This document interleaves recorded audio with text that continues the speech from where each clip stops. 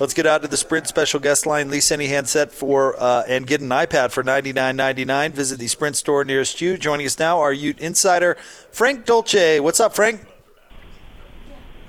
Hey, good afternoon, guys.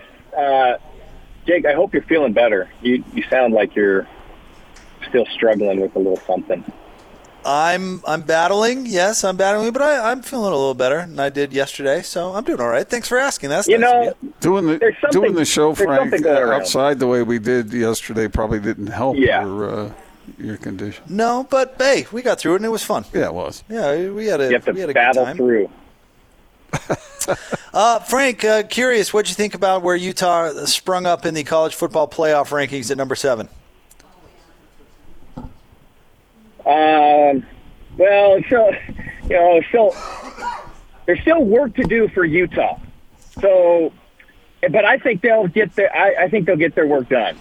Like, it's more likely to me that Utah does what they need to do to put themselves in a position to be considered for the playoff than it is that the teams above Utah do something that will allow Utah to leapfrog and jump in there without doing their stuff. You know, does that make any sense? So in the way that the committee has it set up right now, it's like, if these teams win, then, well, Utah was number 7, so they're not going to, it just seems like it's, as much as there can be a fix in something, it feels like that's the case. I said this last week after Tua's unfortunate injury that probably helped Utah, because I don't think a Tua less Alabama is as compelling as a Utah team with the way Tyler Huntley's playing and with the Zach Moss and with the defense that is just really, really good. Or even as compelling as an Oregon team with Justin Herbert and pretty good running game and all of the allure that goes along with being Oregon. So, but it just doesn't feel like the committee has given Utah a chance. Some drastic things would have to happen. So, and if other things happen, like if Georgia wins out, Georgia's in. And if LSU only takes one loss, LSU's still in. And Ohio State wins out, which they should, they're in. Clemson wins out, which they should, then they're in. And so, what do you do with that? And then if Auburn would have to beat Alabama, and Georgia Georgia loses to LSU, and then so Alabama has one loss, then they're in. And Georgia would have 2 losses in that scenario, they're in. I mean, it just doesn't feel like lots of things would have to happen in Utah's favor, and I don't know. It doesn't feel as much like that's going to happen. Although I am more optimistic this week than I was a few weeks ago about the playoff. I don't know. Do you think everything you're talking about, is it sort of a disrespect for Utah? Is it a disrespect for the Pac-12? What do you think's going on? Yeah, it's the Pac-12. It's the Pac-12, because it's easy for those guys to say, oh, well, the Pac-12's terrible. The Pac-12 there's no parity in the Pac-12. It's just a bunch of teams on the bottom and 2 teams that are pretty good on top, and they don't play anybody, and they haven't beaten the top 10, top 25. There's lots of arguments against the Pac-12. I think you could make the same arguments about the ACC, and maybe even you could make some of those arguments about the Big 12, but the problem is that Clemson, playing in the ACC, has won a national title. They've been given the shot, and so the soft schedule argument, they have that in their back pocket. Well, yeah, maybe we play a soft schedule, but we won a national championship and we beat Alabama. So, I mean, what are you going to say about that? And we have the same starting quarterback who beat Alabama. So tell us how you're going to take us out of this. How are you going to make an argument against that? So, the ACC is worse than the Pac-12. It is, but they're undefeated. It's not great, but they're undefeated. But they're Frank Dolce undefeated. with us, 97.5 and 1280 The Zone. Frank, Gordon asked me today a question, hypothetical. What if Andy Ludwig were the offensive coordinator last year? Let me kind of reverse that a little bit and ask you, would this Utah offense be doing what it's doing if Troy Taylor were the coordinator this year? I don't believe so. I think the missing link on the offensive side for Utah, because tell me what's changed. What's changed about the Utah offense in terms of personnel? So the missing piece was the coordinator piece. I mean, I think that you could make that's a more than a reasonable statement. The missing piece was the coordinator based on what Utah's doing this year. Troy Taylor had Tyler Huntley for a couple years. Tyler Huntley didn't necessarily improve over a couple years. He had a 3 or 4 game stretch last year when play calling changed, when all of a sudden Utah decided that they were going to be based in the run game out of the running back position, not the quarterback position, out of the running back position, and then create a play action passing attack off of that running game. And in that scenario, Tyler Huntley was doing pretty much what he's doing now. Super high completion percentage, super high efficiency, great running game, and Utah was playing really well defensively again. So the one piece that changed in all of this is the offensive coordinator.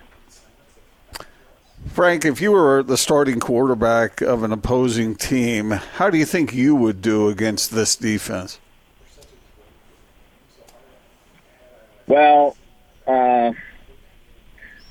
first of all, I would hope that we could manufacture some sort of running game.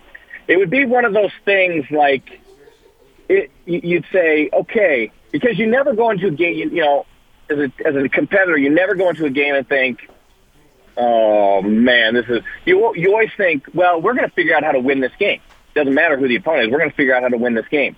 But it would have to be a lot of like, okay, if we run the ball really well, and if we force Utah to make, to focus on the run game, and if we have play action pass game going, and if we have a good matchup with some of our, wide receivers, tight ends on some of their defensive backs, and if we get a few turnovers, then we have a really good shot at winning this game. So you look across that defense, and you just say, well, they take away the run game. Okay, so you have to take that out. So maybe our play action pass isn't going to be as good because the run game is no good because we can't do anything in the run game, and then we're going to be forced to go away from our run game. That's what's happened, by the way, in the past couple of weeks. Washington and UCLA, in my estimation, abandoned their run game early in a run game that was, and the running game numbers look bad because their overall productivity is low, but in yards per carry, they were still pretty productive. I mean, Washington was still averaging 3.6 yards per carry. That's a first down every 3 carries. But they abandoned the run game.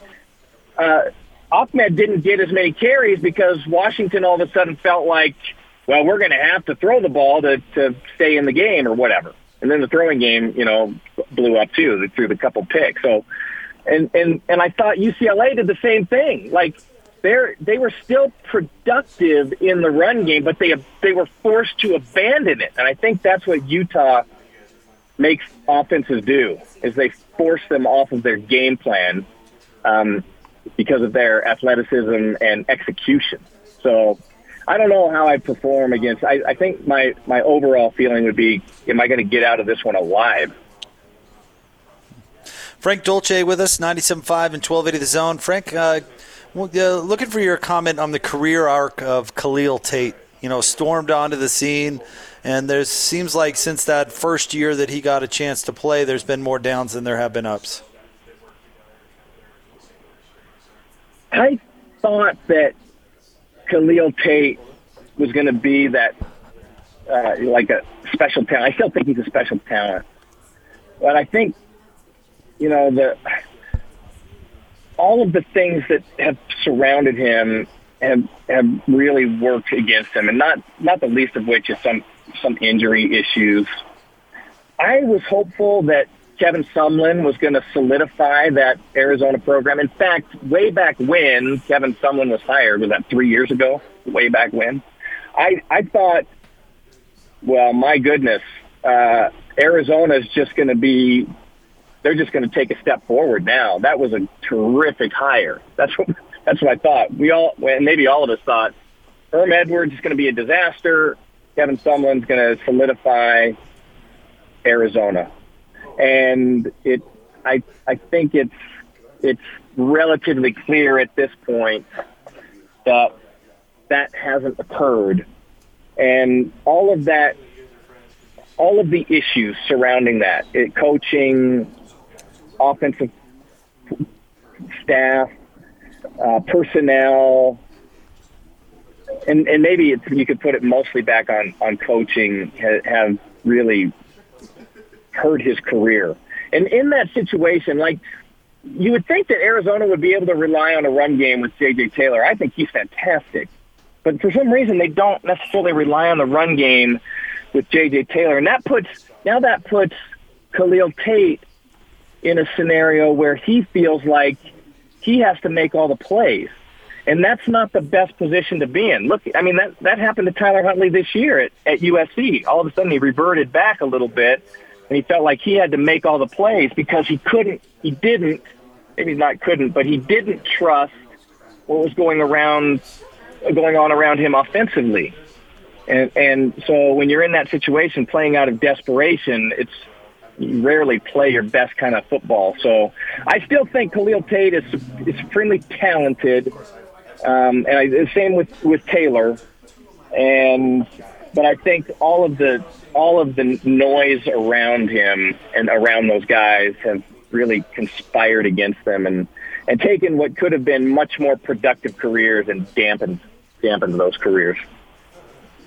So, Frank, we asked you earlier about the playoff and the Utes' chances. What do you think is the most likely scenario? What are you expecting to have happen? Do the Utes beat Oregon and then go to the Rose Bowl? What is that what you think is going to happen? Well, here's what I would say with some certainty. I never like to do the, well, this is going to happen. But here's what I feel with some certainty, that Utah will put themselves in the championship game. So, okay, there's one thing. The only way Utah doesn't, in my mind, the only way Utah doesn't get in the championship game is if they start doing a lot of things they haven't done all year long outside of the USC game, and that would be, lots of penalties and lots of dumb mistakes and lots of missed tackles and lots of turnovers, lack of execution. So to me, it's all on Utah's shoulders, win or loss the next couple of games. And so I think they should get through. Oh, and the injury thing. If key injuries occur, then that could damage Utah's chances. Although I still think Utah's pretty talented versus the next couple teams. So they should put themselves in the championship game. Now, the championship game, I think Oregon's playing really, really well, and Oregon has throughout the year been not only good on the offensive side, because we always look at the offense with Herbert and just being Oregon, we think, oh yeah, it's going to be a high-powered offense. They've been good running game. Herbert's been very productive. They are beatable. I think Oregon's beatable. We've seen glimpses of that throughout the year. The other thing we don't necessarily count on with Oregon, and the thing they've done, and I think Cristobal does well, is he's brought a defense too. So you have to consider that. This is Utah matching up with Oregon would be by far the best defensive team they've faced all year long. No question about it.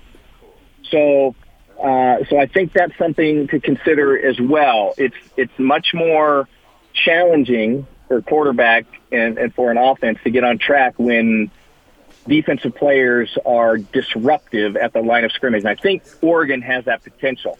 All of that said, I still feel like Utah has the advantage, and I think Utah comes out in that game against Oregon. And then you're going to have in everybody above Utah is going to weird things are going to happen. Well, maybe not such weird things, but something's going to have to happen, and a committee member or somebody's going to have to make the case for Utah. So LSU goes through. I think for Utah, that's the best case scenario. The LSU goes through because then Georgia takes 2 losses, and you take Georgia out of the mix. Clemson, if Clemson takes a loss, I still don't think that's an advantage for Utah. They're still gonna. I still think they go through. Maybe not. Ohio State. Maybe they take a. Maybe I don't think they take a loss. They're going to get through. So now who do you have left that Utah has to contend with if they take care of business? Alabama. So and Alabama's sitting at 5 right now. So that's going to be the big thing, is Alabama going to beat Auburn? So and not take a second loss. If Alabama goes through and doesn't take a second loss, I think the committee puts Alabama in. They try and make up a story about, hey, look at Alabama. They played LSU so close.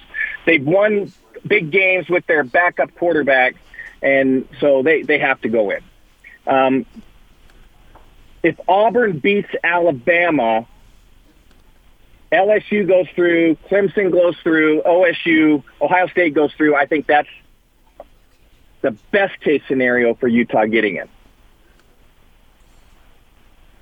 Frank, as always, we appreciate your insight getting ready for this upcoming game. Thanks, man. Hey, did that analysis choke you up? Like it was so compelling that you got a little... a little bit. Little bit. Yeah. I got emotional. And right. Frank, you just wow me each and every week. That's the nicest thing you've ever said to me. And by the way, that's a pretty low standard because you haven't said many nice things to me. So. Wow. I thought I was being genuine and nice. You got a little emotional over your analysis. I'm sorry, Jake. I had to, Thanks, Frank. to do that. All right, you guys. I appreciate you having me on. I expected at this point.